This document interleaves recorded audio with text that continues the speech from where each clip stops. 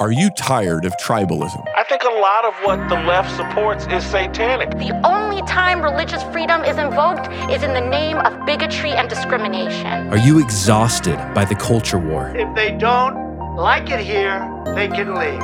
You could put half of Trump supporters into what I call the basket of deplorables. Are you suspicious of those who say Jesus endorses their political party? Is it possible to be a good Christian and also be a member of the Republican Party? And the answer is absolutely not. From certainly a biblical standpoint, Christians could not vote Democratic. We trust the lamb, not the donkey or the elephant. This is the podcast that's too liberal for conservatives and too conservative for liberals. I'm Patrick Miller. And I'm Keith Simon, and we choose truth over tribe. Do you?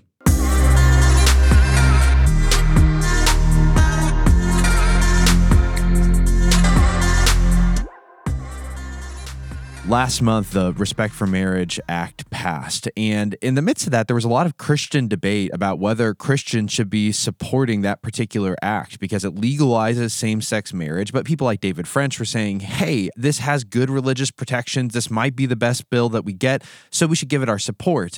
And I was talking to a friend of mine who is a university professor, incredibly sharp guy, runs a very large department, and he agrees with Keith and I. He holds a traditional view of sex and marriage, but in the midst of that, he listened to an interview with Joe Rogan and Matt Walsh, and it's mostly about the trans issue, but towards the end of the interview, they begin to get into a debate about gay marriage, and my friend said to me, it left him hopeless, because Matt Walsh was defending a traditional view of marriage, and he could not convince Joe Rogan. In fact, in a lot of ways, it feels like he loses the argument with Joe Rogan, and he said, maybe now's the time to give up. We're not going to be able to convince people of our position because there is no convincing argument. So I went on and I listened to that podcast. And, I think Matt did as good of a job as anybody could do just on the fly. But I thought this is not the best possible argument. I think that there is still a case to be made for traditional marriage in our setting if it's done the right way. Yeah, for those of you who maybe aren't familiar with them, let's make sure we define who these people are. So Joe Rogan is the host of the most popular podcast in the world, right? He's based now out of Austin, Texas, and his style is kind of a curious libertarian. He sits down with people and interviews them for 3 hours. He asks lots of questions. The conversation meanders from one thing to the next. Sometimes they do drugs. Do they? Well, didn't he famously smoke pot with Elon Musk? Yeah. Is that right? I mean, well, he and Matt Walsh are having this conversation. They're both smoking cigars, and it's kind of a relaxed atmosphere. But Joe Rogan's a smart guy who asks a lot of questions. He is, I think, on the left, like he supported Bernie, but he pushes back against maybe the excesses of progressivism. And then you have Matt Walsh. Matt Walsh is of the Daily Wire. That's Ben Shapiro and Andrew Klavan and Knowles, those kind of people. And he has a podcast. He's most famously known right now for his documentary, What is a Woman? And that's what brought him onto the Joe Rogan show, where the documentary is talking about the trans issue. And so on November 7th, they sit down, and for 2 of the 3 hours, they talk about the documentary and trans issues. But then the conversation shifts into marriage. And that's where, at least from our perspective, it got interesting. Yeah, you might be wondering, why are we doing this? And it's not because either of us are Joe Rogan fans or Matt Walsh fans who listen to these people regularly. Again, a friend had to tell me to go listen to it. Here's the reason why. I think that this conversation is a microcosm of the kinds of conversations that people have around the dinner table who disagree. It's a microcosm of the conversation that we're having culturally about marriage and the meaning of marriage. I mean, Matt Walsh is famous for What is a Woman? This podcast delved into what is a marriage. And as it turns out, that's a really important question that a lot of people are still debating. And so we're doing something different in this episode. We're not going to listen to their whole conversation, but we're going to listen to about 20 minutes of their conversation, and we'll stop it periodically to discuss what they're discussing and see what we can learn, not only about how our culture is thinking about marriage, but about maybe what's a better response to these kinds of questions in these moments. Yeah, you hear some Christians now who are talking about gay marriage, and they say, well, look, the Bible doesn't support it. The Bible has a traditional view of marriage between a man and a woman, but they can't explain why they think that way. They just know the Bible says that. Now, my opinion is that those people eventually are going to embrace gay marriage. If you can't explain why you believe what you believe, the cultural pressure is going to become so great that you're just going to go along with it. Then you have other Christians who say, yes, I understand the Bible teaches that marriage is between a man and a woman, but I don't really care what other people do because their choices don't affect me. So what do I care if there's gay marriage? And I would call those people Joe Rogan Christians, because ultimately that's kind of his philosophy, is what you do doesn't affect me at all, which of course we'll analyze in a little bit. But what I want to put in your head for just a moment here as we get started is there really are two definitions of marriage. And you need to listen for that here. How do they define marriage? What do they think the characteristics of a marriage are? What do they think the outcome of a marriage should be? Those two definitions are contradictory. You know, they don't go together. And so you've got to figure out, what is marriage? What does a marriage mean? How do we define marriage? Because I think that our society is changing the definition of marriage. That's at the core of this argument. Yeah, and if I could add a second layer, it's not only what is the definition of marriage, what's the meaning of marriage, it's why does it matter? To whom does it matter? Is this just an individual matter that has implications for individual lives, or is this a social matter that we should consider more broadly? Okay, so let's dive in and hear a couple minutes from their discussion, and then we'll come back and unpack it. What about specifically about the marriage one? Well, do you believe that marriage, is marriage fundamentally a procreative male and female union or not? There's not really much of a compromise position there. There's not a compromise in gay men that want to be married. They're in love and they want to formalize their bond so they could see their partner if there's a medical emergency or if there's a death where you assign assets to your loved ones. Well, that's not a compromise on the fundamental definition of marriage, because that's the question that lies underneath all of this. Well, marriage is a legal union between people who love each other, right? Isn't that what it is? And for what purpose? Like, why do we need a union? Why? Because they want it to be solidified. They want it to be carved in stone. They want to say, this is not just a person that I love. This is my life partner. Right, but why, as a society, why do we need to solidify or make official a union between people who love each other? Like, if you're with someone you love them, then why isn't that up? Like, why do we? What purpose does marriage actually serve in society? What is it doing for society? But it's not necessarily for society. It's for the individual's comfort. If two people decide to stay together and have children and don't ever get married, that's okay too. I mean, we don't have a law against that. So if two people decide that they want to be joined in union and they want it to be legal, they want to really commit. I'm committing so hard, I'm going to bring lawyers involved, and we're going to sign papers, and we're going to go over the terms of this. Mm. But I don't think it is just personal. It is a public. It is also a public institution. Sure. That's what we're talking about. You want the public to recognize this. If it was just personal, then we wouldn't even be having the conversation, because people are, loving whoever they're loving, and that's it. There's no way to control that, and it is what it is.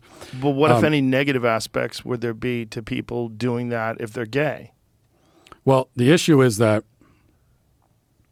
from my perspective, and from the perspective of most human societies that have existed in history, is that marriage is the context in which the procreative union occurs. Marriage is the foundation for the family.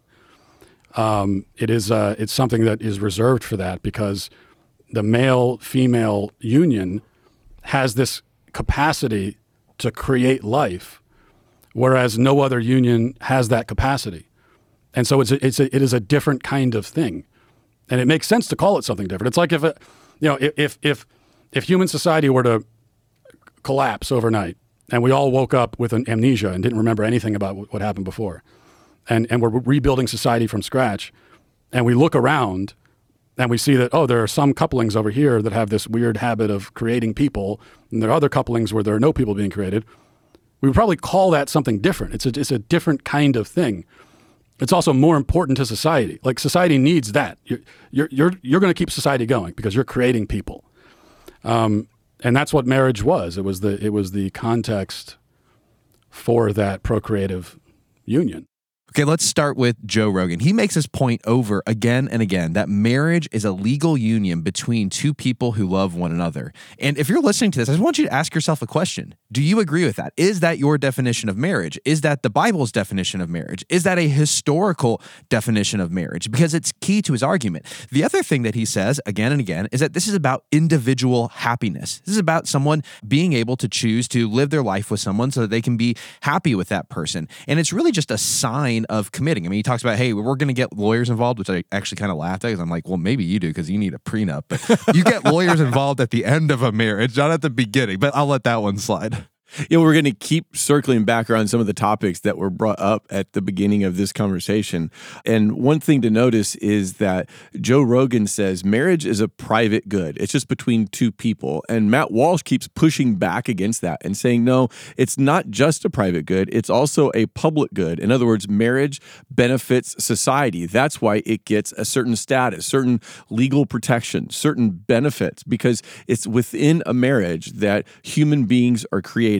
Men and women create human beings, and that is the best place for those little kids to be raised. So, therefore, society has an invested interest in protecting marriages. Well, and this actually gets to the heart of the question. Why should a government take any role in legalizing or formalizing a marital relationship? I mean, there's lots of relationships that we enter into for personal happiness or expression, which is what Joe Rogan says it's all about. It's about me expressing my love. It's about my personal happiness, but we don't feel the need to formalize them legally. Like, you don't need to go get a therapy certificate to announce that you're going to a therapist for your own personal happiness. You don't need a friendship certificate to communicate to the world that you are my best friend and there is no one else like you.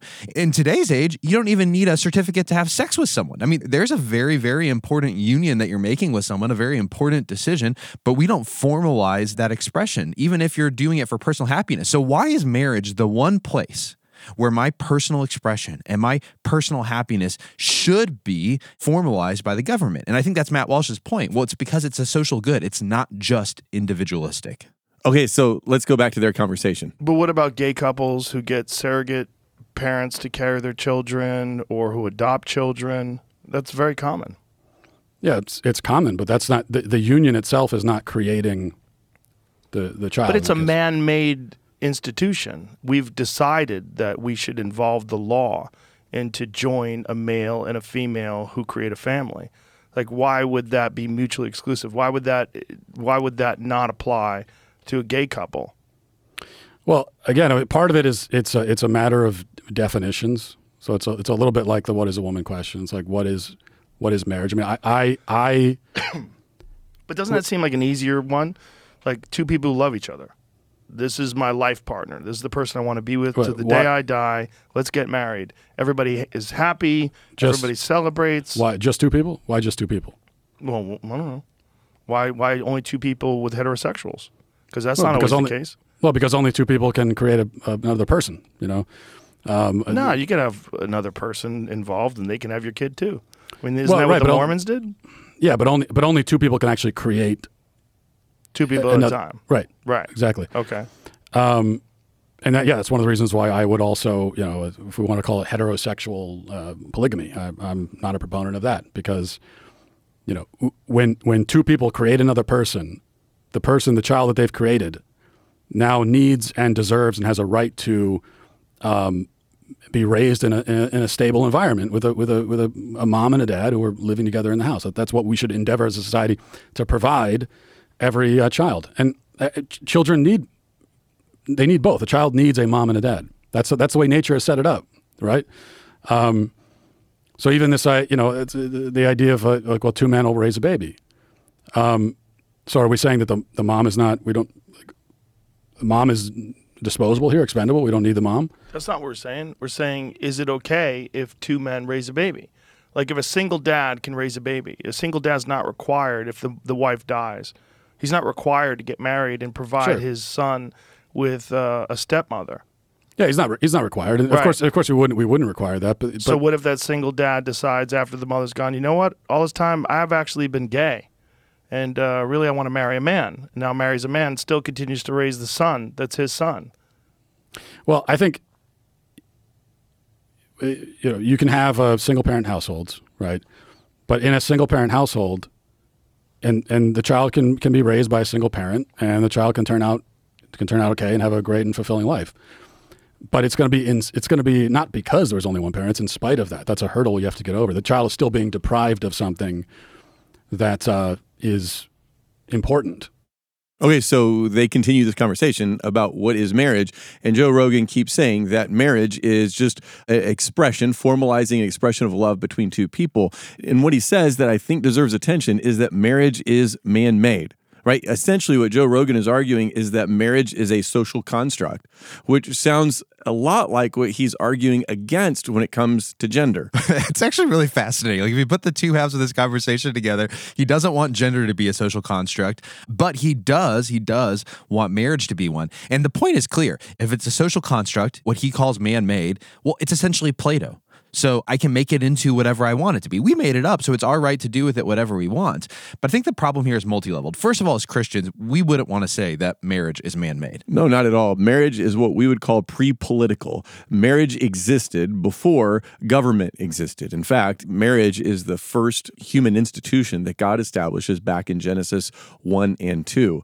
And so there is a primacy of marriage. Governments don't create marriages, they recognize marriages. So marriage is more than legal paperwork. And it's why human societies, every human society, or the vast, vast majority of human societies, have recognized marriages. They didn't call it that. They didn't have the same paperwork, the same kind of laws around it, but they honored and privileged men and women coming together in long-term relationships to have and raise children. You don't even have to be a Christian, like you just said, to believe this. You don't have to believe that God instituted marriage. It is the pre-political institution. There is no such thing as a human society without marriage for two reasons. One, somebody's got to make babies, and those babies typically do better inside of monogamous relationships. That's part of how we're wired. But number two, to have a society, you have to have social structures. And again, throughout human history, the underlying social structure behind every government is the human family. What I find fascinating is if you go throughout history and you read philosophers who give out their utopian ideals of what the ideal society would be like, one theme continually comes up, which is almost always the dissolution of marriage. Oftentimes they'll suggest that the children should be raised by the government, that anybody should be able to have sex with anyone. No one will know whose father is who. You'll just know who your mom is because you can't get rid of that one. And all the kids will be raised together. Now, why I bring this up is very straightforward. Every time one of these anti-marriage projects is underway, sometimes it's in cults, sometimes it's in very weird governments, it never works. It turns out that society does best when we are able to identify families and see them as a valuable part of our social order, not something to be done away with. Now, when Obergefell versus Hodges was decided by the Supreme Court back in 2015, they end up using what I would call the Joe Rogan definition of marriage, and that is that marriage is primarily just about love. You love another person. And so Justice Kennedy, in the majority opinion, writes this: the right to personal choice regarding marriage is inherent in the concept of individual autonomy. So, in other words, everybody is their own free agent. Everybody can do whatever they want, and you can't prevent someone from getting married just because they don't fit into the human institution as it's been constructed for centuries. Well, and Walsh brings up this point when he asks the question, can it be more than one person? Right. Once you've eliminated that it's man, woman to produce children, what else can we eliminate? Can we just eliminate that it's two people? Well, and this goes to a previous episode we did, the demeaning of marriage. There are now people who are getting married as friends. So these are friends, they're asexual, they have no romantic, erotic relationship, but they've decided that they want to live the rest of their lives together, and so they're going to go ahead and call that marriage. Now, in that case, I think a lot of people would start asking questions because we value sex so much, or we want sex so much. I'm not sure if valuing it is right. We talk about it a lot. We talk a lot about sex. And so when we hear someone having a sexless friendship marriage, we immediately go, well, that's not marriage. But that actually makes the point. We're redefining marriage. We're changing what it means. And when you make marriage just a matter of personal expression, anything can be a marriage. Why can't it be between 3 people or 4 people or more people? Well, when you heard Walsh say, well, why limit it to 2 people? I mean, Joe Rogan doesn't really have an answer to that. And you might say, oh, that's a slippery slope. That's never going to happen. You know, that's just people being extreme to win an argument. But in his minority opinion, Chief Justice Roberts, back in the Obergefell decision, brought up this issue. So it's not a slippery slope. The Supreme Court justices were saying, well, why limit it to 2 people? people. There's no reason to. And right after that, Freddie DeBoer in Politico, which is a mainstream news magazine, came out with the argument for polygamy. And not long afterwards, Andrew Solomon came out with the same argument for polygamy in the New Yorker. The irony of Justice Kennedy's logic is that he has to later on say this will always only be between two people, because I think he actually understands if I follow my logic out, it will open up beyond just two people. And so I'm just going to say it right here as a blanket statement that has no logic, no rooting in how I've defined marriage. Right. If marriage is just between someone you love, well, does that mean you can be married to your mom? Does that mean you could be married to multiple people that you love? You're making me think of this hilarious story. There was a guy who was running for governor in New York. I don't think it was a gag. He clearly wasn't mentally well, but this was before Obergefell. And so he's asked a question about gay marriage and goes, I don't care who you get married to. You can marry your wife. You can marry your husband. I'll marry you to a shoe. I'll marry you to a shoe. He starts talking about shoes. I'm like, actually, that's the point. And this is Walsh's point later on as he gets into it, which is that when we redefine marriage, it's not really a redefinition. It's an undefinition. We aren't moving away from one definition to another. We're simply making the definition meaningless because now anything can be marriage. A big part of Walsh's argument that you heard in the last clip is that married couples provide the best environment for their children to grow up in, that kids do better inside of a home where they live with their biological mother and biological father. And that's debated right now, right? I mean, doesn't Rogan say something like, oh, what about the gay man who raises a kid on his own? Isn't that okay? Well, yes, like Walsh says, it's okay in the sense that we're not saying that that kid is not going to turn out to be a great person. What we're saying is it's in spite of the fact that he's not being raised with his mom and dad. And there's studies out. Here's one by Wendy Wang and Brad Wilcox, who wrote what they call the millennial success sequence. And I think this is the key takeaway. 97% of millennials who follow what has been called the success sequence, that is, who get at least a high school degree, work, and then marry before having any children, in that order, are not poor by the time they reach their prime young adult years, ages 28 to 34. So the state has an interest in providing the best context for children to grow up because they will thrive. They'll get a better education. They'll have better family status. They'll be more stable, better mental health. They'll have better wages, better income, better life. I think if you take that, you can actually draw another conclusion from it, which is when you follow the success sequence, you make more money. You're probably not a drain on social welfare. You're a citizen who's providing, and they just laid out what it looks like. And it turns out it's this social structure that humans have done for millennia. There's a boatload of other research out there that shows that the mental health outcomes for children who don't grow up with a mother and a father are significantly worse than children who grow up with one mother, one father. We don't have the data yet on two fathers, two moms, because it's just such a new thing, but it's better for children. The thing that I really get frustrated with Rogan about is that, and he's going to do this throughout the argument, anytime Walsh makes a point, Rogan just starts throwing out bizarre outliers. Think about the logic. Do we use outliers to set norms? In law or just in life? Is that a normal practice? Let me give you an example. Murder, okay? Let's say someone says, hey, I want to rewrite our murder laws to allow for cannibalism.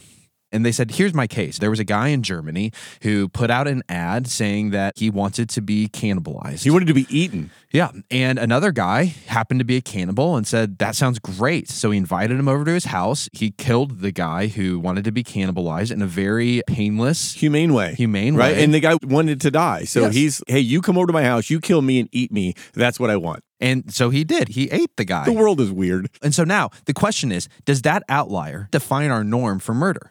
In other words, is it murder to take someone's life, even if they want you to? Well, normally, at least by law in the United States, that is murder. Even in states that allow for euthanasia, it has to be a medical procedure. There has to be all kinds of paperwork that has to go through. So should we rewrite our murder laws just so we can deal with these weird cannibalistic outliers? So you're saying that if I kill you, it won't help me to say that you asked me to kill you?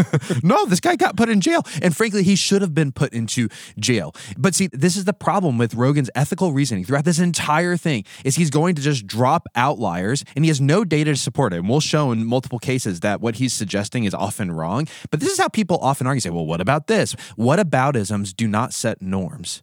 They should never set our norms. Outliers can't do it. Okay, let's hop back in to the episode. But even if that is beneficial to have a mother involved and a father involved, surely having one parent only, even though it's not ideal, is certainly better than being in foster care.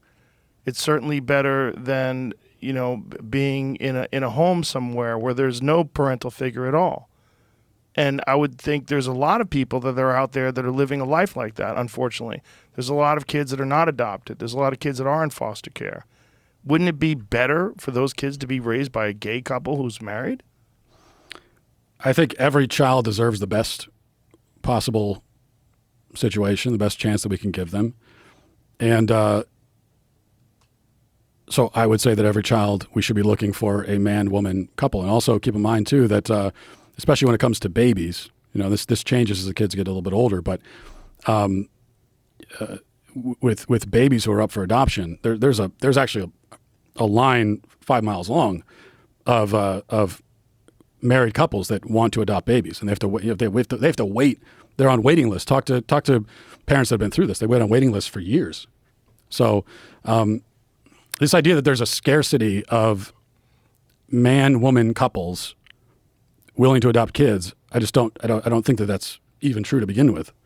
I think it's a little bit of a kind of a misnomer. It's foster kids that have the issue, right? Kids that are 10, 11, 12. Yeah, that's where it becomes more of a challenge as kids get older. Most people who are adopting are looking for, they want a baby so they can raise the child from as close to birth as possible.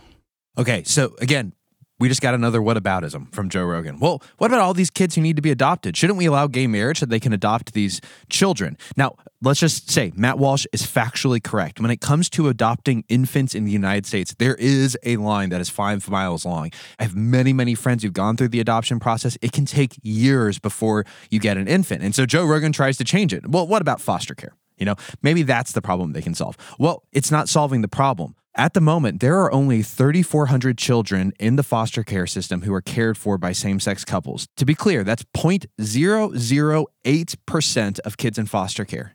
So if your argument for the outlier of gay marriage is what about foster care, you aren't even solving a percentage point of the problem. Just to make sure we're all following the logic, Walsh says, hey, kids do better inside of homes in which there are married parents. So the Rogan goes, okay, then let's let gay people get married so that they can adopt or foster kids. And what you're saying is, okay, but that's not happening. First of all, there is a lot of heterosexual couples who want babies. And when it comes to fostering, gay couples just aren't doing it at a rate that makes any difference. Statistically, at least. Of course, it makes a difference in any individual kid's life, but not statistically. And statistically, it doesn't make a difference in adoption either. Only 1.4% of adopted children are in same-sex households. Now, that number could, I suppose, go up over time, but you see the broader point. If the logic is we need to allow for these marriages so that these people can adopt children because that's what's best for children, which is Rogan's argument, the facts don't line up. We are not seeing same-sex couples adopting or fostering at a rate that is solving any of the problem. And if the problem you see out there, and I think it's a very legitimate problem, yes, it's a real problem, is that we have kids who need foster care and there's not enough foster parents, or we have kids that need to be adopted and there's not enough families to adopt them, at least when you get older and maybe with special needs and things like that. I think that's a legitimate need to see, but the answer to that need is not gay marriage. The answer to that is to create policy that promotes that makes it easier for families to foster and adopt. Yeah, I think we need to create a culture that encourages adoption and foster care. And Keith, do you know what culture does a really good job of fostering care for adopted children and foster children? Well, it's a funny way to put it because we all know where you're headed with this, and that is that evangelicals, Jesus-loving, Bible-believing Christians, they are the ones who are doing the vast majority of fostering and adopting. Those are the people who are driven to help those in need. And that's, of course, because the orphan is one of the vulnerable people in the Bible that Christians are to look out for. Yeah, and I would love to see the church continue to grow in that. Let's talk more about fostering. I mean, at our church, we do a lot to try to support foster families, to create respite for them. We try to really support adoptive families. Churches need to be doing this kind of work because this is a problem that we can solve. But again, who's solving the problem? It's not same-sex couples. Actually, at the largest rate, it's that damnable group, evangelicals, who are solving it. And in fact, I'm going to make it even broader. Might it turn out that the social institution of marriage that humans have done for years, I mean, millennia and millennia, it is designed in such a way that it gives couples a interest in having children. And so is there a shocker that when you put a man and a woman together and maybe they're battling with infertility and they feel a need to have children because that's part of what that union does, there's something about it that makes you want to have kids, that they would become more interested in adopting? It remains to be seen whether that will be the case with same-sex couples. Does being in a same-sex union actually drive you towards wanting to have kids? I suspect the answer is going to be kind of moderate.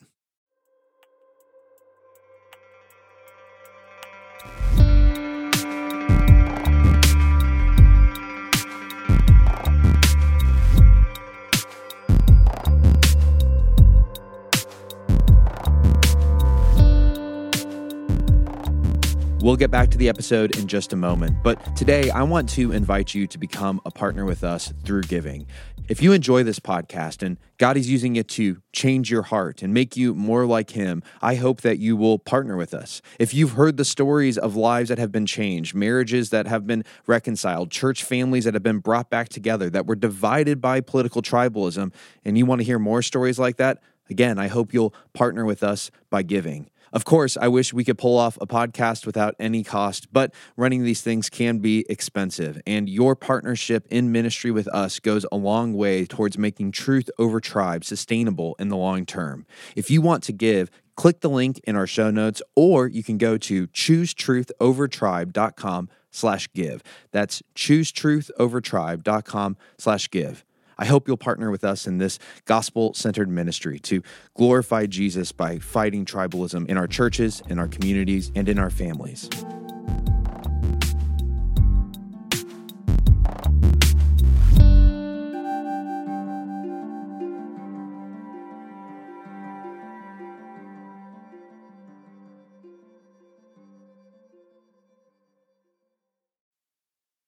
Let's jump back into Walsh and Rogan. Do you think of gay marriage as a personal freedom issue, that you should be able to do that? If you were born gay and that's who you are, and you meet another person that's gay and you fall in love and decide that you want to be bonded in a union, isn't that a personal freedom issue? And shouldn't we encourage personal freedom? I think of it as a definitional issue. So what do you think it should be? I think of it as a definitional issue. I think of marriage is a certain thing, which is the context for procreation, for the building of the nuclear family. What about people that get married that don't have kids? Are you opposed to that? What if they get married, they decide, you know what, we don't need kids, I'm going to get fixed, you get your tubes tied, let's travel the world? Well, what do you mean am I opposed to it? I mean, I think that every married couple should be open to life. But what if they don't want to? Are you opposed to them being married? If marriage is only for procreation and to bond a family together, what about people that are deeply in love that never want to have children? I don't think it's not only procreation, but that is one of the fundamental definitional aspects of it. Of course, there's more to marriage just than that. And what about people that are infertile? They fall in love and they realize that they can have babies and they don't really necessarily want to adopt. Is that okay for them to be married? Because then by definition, marriage falls into a completely different thing, because then it's a bond of love. It's a union of love. Sure. I mean, that doesn't change the nature of marriage, though. It's a little bit like I say that what's the definition of a woman? Well, a woman is someone who by her nature can conceive children in her womb and bear children.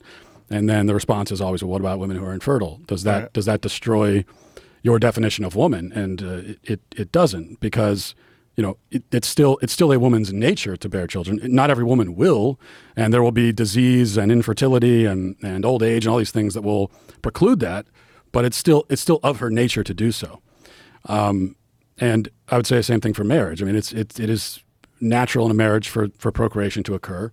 It's not always going to happen in reality, though. But that's still one of the natural functions of marriage. And married couples who can't conceive children, there are other ways to be parents, like adoption, for example. If they want to. Right. Sure. But if people want to be married and don't want to ever have children, are you opposed to them being married? Well, I wouldn't advocate a law that would prevent it. But would it change the definition of what their marriage is to you, because they don't want to have a family? They just want to have a loving bond? I think this would be a couple that is rejecting one of the fundamental aspects of marriage, and that they should be open to life. I would hope that in the future they would be, but isn't that just a personal choice? I mean, you can have a very fulfilling life if you just follow your pursuits and your dreams and your interests, and you find someone that shares those interests with you, and you share time together. It's very fulfilling and loving. Yeah, it's a personal choice, and that I'm not advocating for like a law that says that you if you're married you have to have X number of kids. But then why are you opposed to two gay people doing that? Two big issues that they bring up there, right? For the personal freedom issue and then the infertility issue. Well, not infertility. Well, it could be infertility, but he's focusing on people who make the choice to not have children. Right. So wondering if that changes the definition of marriage. But let's start back with the first issue that he brings up, and that is, isn't this just a personal freedom issue? That's the question that Rogan asks Walsh. And you can just hear his libertarian leanings in this. He has no way to have a moral structure or to say something is right and wrong other than you get to do whatever you want to do. And so if there are people who want to be married, then you kind of get the sense that Rogan has no way of saying no to it, no matter who they are. Why can't a man get married to his mother? Why can't a daughter get married to her sister? I mean, I wish Walsh would have asked him that. I mean, he would probably say like Grody, but that's actually not an answer. But he has no way to say it shouldn't be recognized by the law. This brings us to an idea that G.K. Chesterton floated, where he said, imagine coming up on a fence in a field, and you come up on it and you go, well, what's this doing here? And a person says, I just don't want this fence here. And so they just take it down, destroy it. Another person comes up and says, I don't really want this fence here, but before I destroy it and take it down, I better figure out why it was put here in the first place. Maybe there was a reason behind this fence being put here, and maybe it's a good reason. And if I knew that reason, then I would be able to judge whether or not this fence should stay or go. And in a sense, that kind of describes two different approaches to marriage as it's been traditionally defined. There are people today who have come upon this definition of marriage between a man and a woman, a lifelong permanent union to have kids, and they've said, well, let's just tear it down. We don't like it. Let's just get rid of it. And what we're saying is maybe we should ask, why has this been put here? Why has this existed across so many human cultures for centuries? Is there something here that is good and valuable, and we better understand why it's there before we talk about tearing it down? Well, we better talk about it. And the reason why is we are doing a nationwide social experiment that has literally never been done in human history. While there have been same-sex relationships in history, we have never had same-sex marriage. This has never been a norm in any society. And so we'll find out long-term what the consequences of tearing this fence down are. But we tore it down, like you said, without even thinking about it. The problem is, for a libertarian like Joe Rogan, they always say tear the fence down. If I want it to be taken down, I have the freedom to take it down. Isn't that something about what it is to be an American? I have the freedom to rip down the fence. Well, sure, maybe you think you have the freedom, but the costs are tremendous. There's another thinker, Jonathan Sachs, who I really like, and he talks about how in any society, you have to balance order and freedom. Too much order, you get tyranny. Too much freedom, you get anarchy. And so in all social orders, you're balancing those two things. The problem with libertarians is that they want too much freedom. They don't value order enough. And that does create anarchy. And again, we'll find out what the long-term social costs of this are. And I'm not of a mind that, social costs are going to determine whether or not we should do it. But I do think there will be social costs to this, to tearing down the fence. But those social costs are important to consider when we're trying to make an argument about marriage without drawing directly from the Bible. Because what we're doing is we're looking around at how society has existed for thousands of years in all the different cultures, and we're saying what causes society to prosper. And I don't know that we can say there's a direct link here, but you can't help but notice that as no-fault divorce increased, which we'll come back to talk about more in a second, and as gay marriage has been on the scene now for several years, that you're seeing a decline in birth rates. So we can't be surprised, or I don't think we should be surprised, when we see the effect, the social cost of promoting same-sex marriage that can't produce children. Okay, you made two great points there. The first one that we have not said yet is that this trend of tearing down the fence did not start with gay marriage. That's just the last and most recent version of it. It really probably began with no-fault divorce. It may have really began when we got rid of our adultery laws, so we won't have that conversation. But there have been steps that we have taken to tear down fences that protected marriage in our society. And we're already paying, by the way, the social cost of high divorce rates. And it's not just birth rates that have gone down, marriage rates have gone down. People are getting married later and they're getting married less than they have historically. And we don't know what the cost of, well, we do know the cost of birth rates. Your GDP goes down, your elderly population suffers. Just look at Europe. This is bad. You do not want low birth rates. But let me add one more thing here, which is this experiment that we're doing and we have to wait to see what the consequences are. It's kind of like in the world of psychology, they used to use lobotomies to treat all kinds of mental disorders. Because it turns out if you stick a stick up someone's nose and stir it around, they don't have any psychological problems because now they're a cucumber, right? And we had to do this for decades before we said, hey, maybe lobotomies are a bad idea for treating mental health issues. I'm going to offend people.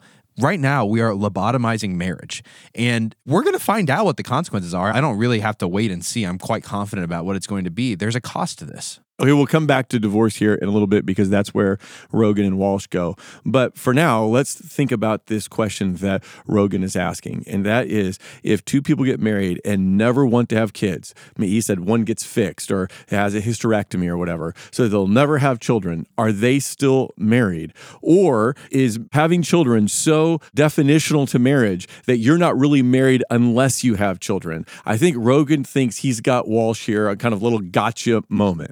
Well, I think it's kind of comical. First of all, this would actually be impossible to legislate. If you're following the traditional marriage norms, children come after marriage. So you can't make children a qualification to get married. A prerequisite. It doesn't work, right? It's setting time limits. I mean, there's all kinds of medical problems that you would have to. So it's a ridiculous idea to say that we should try to legislate people having children. But is there a difference between heterosexual couple who can't have children or who choose not to have children and a gay couple who biologically can't produce a child? Well, I think that there are some tremendous differences, and I tend to agree with Walsh. I think that marriage is designed in such a way that we should want to have kids. And just as me as a pastor, my experience, I've met lots of people who say, hey, I don't want to have kids when I get married, or who get married and say, I don't think we're ever going to do the kid thing. And I've watched it happen over and over and over again that lo and behold, you know what they do? They have kids. They have children. And that's made me ask a question, why? And I think I have an answer to it. I think it's because marriage itself is designed to make you want to have kids. That if you're married for long enough, you'll eventually want to have a child. Here's an example. Take a corkscrew, okay? You could take a corkscrew in a bottle of wine and you could go ahead and spin that corkscrew all the way into the top of the cork and stop right there. You never pull the cork out. Well, you're using the corkscrew, right? But you're not using it for the thing that it was made for, which is to uncork the wine, right? And so, of course, you can take the next step of uncorking the wine, and everybody will do that. It's the exact same thing with marriage. You can go halfway. Like, you can get married and start living together, but eventually you're going to want to uncork the wine. Eventually, you're going to want to have kids. Keith's laughing because of the sexual imagery. I don't know what to do about it. Very vivid example. Unbelievable. I didn't realize it when I added this into our notes. Are you sure? Well, no, it's from C.S. Lewis. So it kind of works, though. Oh, it definitely works. And look, my point is you don't want to be like Onan, you know? That's his problem, is he wants to have sex with Tamar, but he's not going to let her have the kid. I think that this is a really important part of their conversation and a really important thing for Christians to get their head around, because I think that when we say, what about infertile couples? They can't have kids, or people who choose not to have kids. I think then we go, okay, you're right. So therefore we can't use that as a part of the definition of marriage. And therefore we need to let gay people get married. So another example, this comes from Robert George and Ryan Anderson in their book. I can't pronounce the third author's name, so I'm not even going to try. And essentially what they say is, look, if you had 9 guys around a batting cage taking turns in the cage, does that make a baseball team? And you go, well, no, but they're doing something, hitting balls that a baseball team does, right? And you go, well, yeah, but they're not a baseball team. Okay, now let's say you took 9 guys and you put them on a baseball team, you gave them uniforms, have a name, they started playing games against other teams. Is that a baseball team? And you go, well, yeah, they're playing baseball games. But what if I told you they never won a game? Are they still a baseball team? Well, yes, they're a team who's trying to win games. They're ordered themselves to win games, even if they never actually achieve a victory. And so what Ryan Anderson and Robert George say is that that's true of marriage also, that a man and a woman who pledge themselves to marriage are ordering themselves toward procreation, even if they never win a game, even if they never have a child, right? They've ordered their life around a family, even if they don't actually have kids. So they've suited up for the game. They can play the game, right? And again, like you said, they might not ever win. And, we don't say that to be insensitive to couples who are infertile because I know how painful it is. It's an analogy. It's an analogy.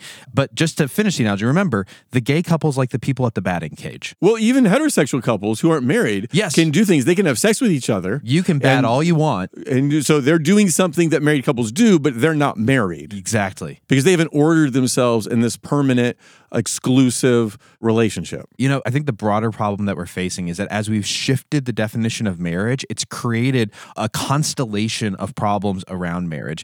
And I think if you went back 100 years, you would have been hard-pressed to find couples getting married who said that they had no interest in children. If you go back 100 years, you're going to have way less divorce. A lot of the issues that we're facing right now are really a function of the marital culture that we've created. And what is that culture? It's what Joe Rogan has already described. Marriage is just a personal expression of two people who love one another that has been formalized by our legal institutions.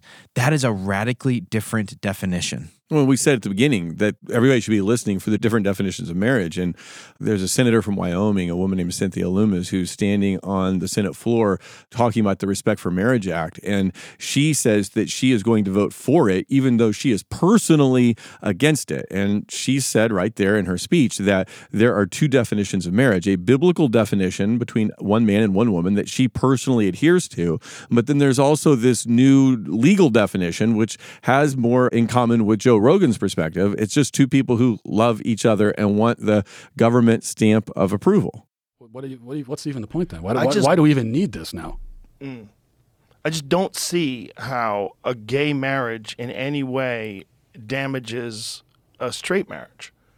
I don't see it at all. It doesn't make any sense to me. It just seems to me that people want to be look, if you wanted to look at logic, especially in our modern society, which is pretty when it comes to relationships, it's somewhere in the neighborhood of 50% of all marriages end in divorce anyway. They don't make it. I don't know if anything would damage marriage and damage the institution of marriage is the option of divorce. I don't think gay people getting married in any way, shape, or form changes a bond that you have with your wife. It's just called marriage. It's a human invented thing. If we decide that gay people can get married too, I just don't see how it damages anything. I don't think it tears down the definition of marriage in any way. It just opens up the possibility that people who are gay won't be discriminated against. Yeah, I don't think that a gay couple existing directly impacts. There's a gay couple and wherever, and I'm with my wife in our house. Like obviously, right. There's not. But I'm not talking about on the individual level. I'm talking about on the societal level. Right. Okay, so that was a short clip, but why we wanted to focus on this was that now Rogan is laying out his ethical principle. Okay, so we all make ethical, moral arguments based on principles, and Joe Rogan seems to only have one, which is the harm principle.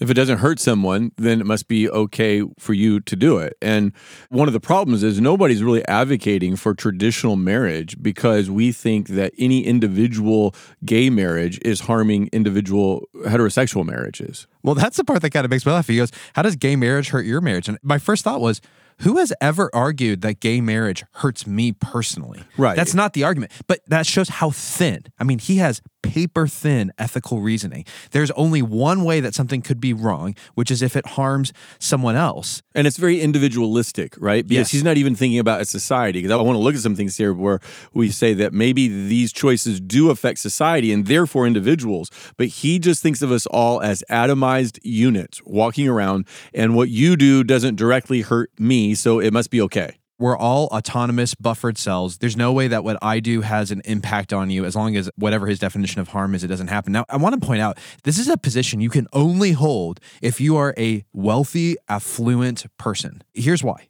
If you're poor, if you lack affluence, you're going to have to rely on your community for a lot more things than a multimillionaire like Joe Rogan is going to have to rely on. Joe Rogan can pay for everything. Joe Rogan can live in this kind of self-created universe where he's paying for everything and he doesn't need to rely on anyone else. In his mind, what he does doesn't affect anyone else. But if Joe Rogan was living in a rural environment, in poverty, where there are people suffering from an opioid epidemic and people have serious healthcare issues around obesity, if you're living in that world, it turns out you're going to need neighbors, you're going to need governments, you're going to need other people to help you. And in fact, many of the problems that you're facing, like obesity or opioid epidemic, those things happened because of decisions that other people made, not to intentionally, individually harm you, but they made choices that affected our society and are now affecting your community. And this is where I wish Matt Walsh had kind of pushed back a little bit differently, because it seems like, at least the way I hear it, is that Walsh kind of goes down this individualistic approach with him. He goes down that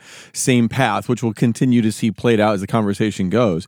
But these are the same kinds of arguments that people were making about divorce. So no-fault divorce becomes a thing in 1969. And throughout the 70s and 80s, people were saying, look, why does my divorce affect you? It doesn't, right? So if my marriage is falling apart and we want an easy way to get out of it, why is that a big deal to you?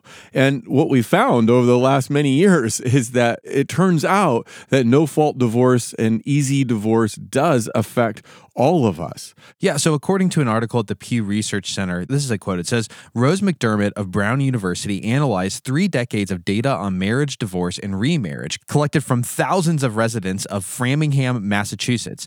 McDermott and her colleagues found that study participants were 75% more likely to become divorced if a friend is divorced, and 33% more likely to end their marriage if a friend of a friend is divorced. It turns out that we are not little autonomous, buffered individuals who kind of live in our own little isolated universe where what you do doesn't affect me and what I do doesn't affect you. We are social animals. What we do affects one another. The social norms that we live out affect our neighbor. And this just proves it. If you're a friend of a person, if you're a friend of a friend of a person who gets a divorce, the odds of you getting a divorce go up. So it turns out your divorce might actually harm me if you see divorce as a harm, which I don't even think he sees it as a harm in the end. G.K. Chesterton once said, the obvious effect of frivolous divorce will be frivolous marriage. If people can be separated for no reason, they will feel it all the easier to be united for no reason. So our choices have a social impact and affect other people, maybe not immediately, directly, but through the shaping of society. Therefore, society has an invested interest in trying to figure out where people prosper most, where does human flourishing occur, and then set that kind of culture up. And this is especially the case in legal environments. The reformers had this idea that laws affect us in 3 ways. One is that they punish evil. Another use of the law is that it restrains evil, right? If I know I'm going to get put in jail if I murder someone, that might actually stop me from murdering someone. But there's a third one that people don't realize. It sets norms. It helps people to identify what is moral and what is immoral.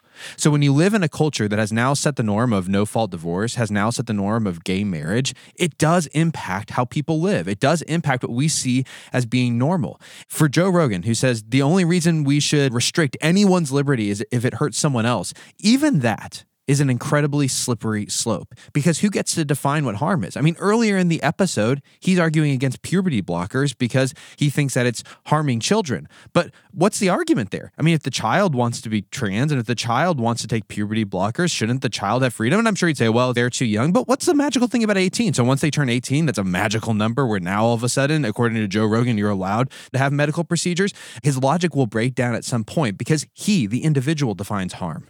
I don't want to repeat everything we said earlier, but remember, if kids flourish best in a home with mom and dad, then the society bears the negative outcomes for kids who don't grow up in that environment. It could be crime, it could be mental health issues, it could be doing poorly in school. We could go on and on down this list, but society bears the consequences of our individual choices. We are all connected more than we think we are. I actually don't think Rogan has a category for social harm. I actually think if you sat down with him, he would have a very difficult time imagining what you just described. The idea that we are in an interconnected system of relationships where what we do can hurt. I just don't think he'd have a category for it.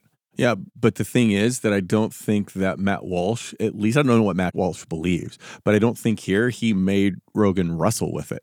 No, he let him off the hook. All right, let's hop back in. I would agree that divorce, especially, this no-fault divorce, rampant divorce, I don't think it's as high as 50%. I know that's often quoted. I'm not sure where that comes from, but it is high. It's too high. And Chris Rock has a great joke about that. He said those are just the people with the courage to get out. He's like, how many cowards stay? But it's also true that the advocates for what we call now traditional marriage, which I just call marriage, but the advocates for traditional marriage put themselves at a disadvantage by especially in the churches, like allowing this rampant divorce to occur. And then you've already sort of given up on some marriage is supposed to be monogamous and permanent, as well as procreative. Well, you've given up monogamy and permanence, and so now it's not. That's two of the three legs gone, and so now this assault was waged on the procreative part of it, and it was difficult to withstand it because the institution had already been weakened. So I agree with you there, but my answer to that is to try to reinforce what marriage is, not to just give up on it entirely. And I still think you're left with this question of, like, if marriage is not what I'm saying it is, then why do we even need it? What's the point? I mean, you're saying it's a man-made institution. Yes. But you're also, like, the way that you're presenting it, it's a totally meaningless institution. No. They don't need it at all. No, it's not meaningless. It's because it means something to the people that get married. So it's just a subjective, symbolic thing. I mean, what? Yeah. So if you're kind of what it is. Look, there's a massive responsibility when you're married and when you have children to keep your family together and you raise and keep everybody happy and healthy. And there's great reward to that. Yeah. But it doesn't always work out. It's people change. People are f***ed up. It doesn't always work. And so I don't think it should be outlawed because 50% of the people fall apart. Just like I don't think it has any effect whatsoever on a straight couple if a gay couple decides that they want to make it official.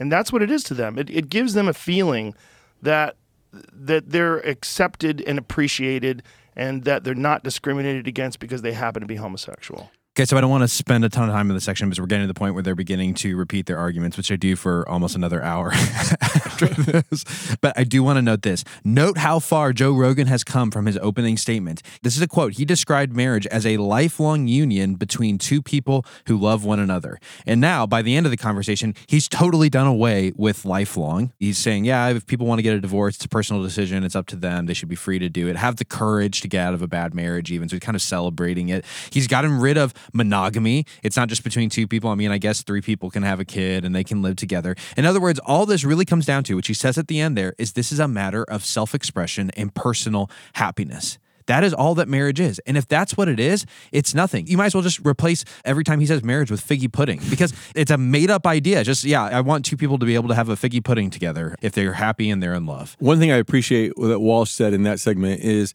that divorce has weakened the argument of those who advocate for traditional marriage. So let's just say Christians in this moment, Christians accepting divorce has weakened the argument because it's taken the permanence out of the equation and it has said we will redefine marriage into something that we want it to be, which is I'm committed to this as long as things go well. Of course, we're not saying the Bible says that all divorces are wrong, right? That's not the topic of this conversation. And of course, that wouldn't be true. But I don't think any of us are going to disagree with the idea that the church, Christians, have accepted divorce far more than the Bible would allow for. And so once you've started to redefine the permanence part of it, then why can't you redefine other elements of divorce? Well, and I think he's totally right. You don't get to Obergefell v. Hodges without no-fault divorce happening. That's the start. You want to know who ruined marriage culture? Heterosexuals. Heterosexuals. Obviously, we're talking about gay marriage, and someone might think that's what we're fixated on. It's because that's the topic at hand. Heterosexuals. We are to blame. The fault is at our feet. Marriage got redefined first through no-fault divorce, and then from Christians, even Christians, but people, heterosexuals in general, Christians too, who said, well, we don't really want to have children. We want to delay that or maybe never have it for all these reasons. And so, therefore, we've begun to undermine the traditional definition of marriage. And so now when gay marriage comes along, where do you have to stand to make an argument? Well, frankly, this is already happening inside of the church. This is something that drives me absolutely bonkers. We are willing in most of our churches to make people into members of those churches who have had unbiblical divorces. That drives you crazy? That in of itself might drive me crazy. What drives me crazy is if you're going to do that, just go ahead and let gay couples who have same-sex marriages inside your church be members. Because you know what? They've both broken their wedding vows. They're both living in a form of sin in their relationships. They've both done something, and it's really not that different from one or the other. Well, I understand your point to a certain extent. No, you just like heterosexual people who are divorced better than gay people. But I don't know that those are quite the same thing. I don't know that you can equate people who have an unbiblical divorce with a gay marriage. I'm not sure those are the same thing. Well, of course, they're not exactly the same thing. My point is, if you care about marriage culture and you think that one of the norms that needs to be set inside of the church, even through church discipline and church membership, is a healthy marital culture, there is no difference on that level. They are both destructive to a healthy marital culture inside of a church. Well, yes, I'm willing to say that once you start making accommodations for unbiblical divorces and heterosexual couples, it's part of that pathway that leads to where we are at the moment. But this is a I'll marry you to a shoe guy, right? Like, yeah, if you can be a member of a church and have the unbiblical divorce, then yeah, you can be married to a shoe and be a part of our church. At that point, we just don't care. Like, we just gave up. Yeah, I mean, you've brought up this topic, and now I feel like we've got to talk through it a little bit because you just dropped this big bomb in the living room. And way our culture is set up and way churches are set up, can you imagine? I mean, you ran ministries before. Can you imagine being in charge of saying, I'm going to be responsible for determining, are these marriages that are ending based on biblical or unbiblical grounds? You would spend your whole life, morning till evening, investigating, asking questions of their friends. You're going to show up at their home to try to figure out who's telling the truth and who's lying. I mean, we live in a culture where it's impossible for pastors to figure out if divorces are for biblical or unbiblical grounds. Sure, we could say one's easier to discover and the other one's harder, right? So it's kind of like greed. Like, well, you can't look at someone and tell if they're greedy, but you can look at an act and say, is that adultery? I agree with your principle that once we allow heterosexual divorce for unbiblical reasons, then we create a pathway that leads to where we are now. I agree with that principle. I'm just saying that once you say, I'm going to now try to restrict that in my church and only allow certain people in who have the right kind of divorces,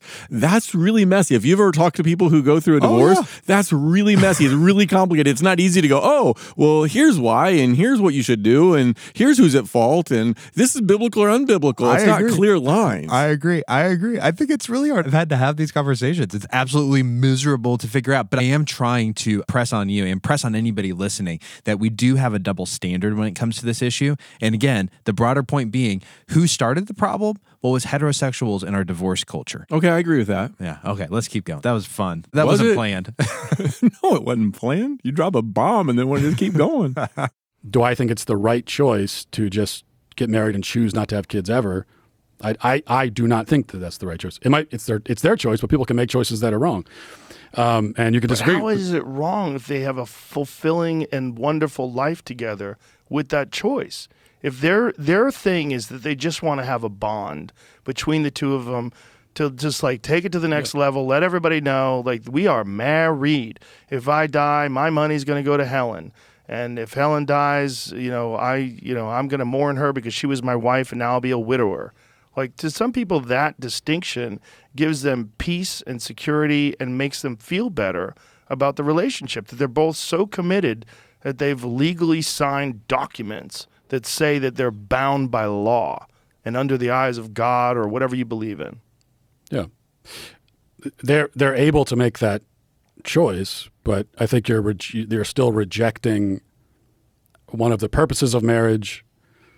And in the scenario that you just outlined, you're also deciding to live a really self-centered life. You're saying, but what if you're not? What if your work is very charitable? What if it benefits humanity in a deep way? What if you spend a lot of time doing, healthcare work and social work, and you're deeply committed to your community? It's not selfish at all. You're just dedicating your time to something other than raising new human beings. But you're dedicating your life to enhancing other human beings that are around you. That's a hypothetical. It is a hypothetical, but so is yours, right? Yeah, but I think most of the people that choose, like, we're not going to have kids, and the rate of those rates are declining, and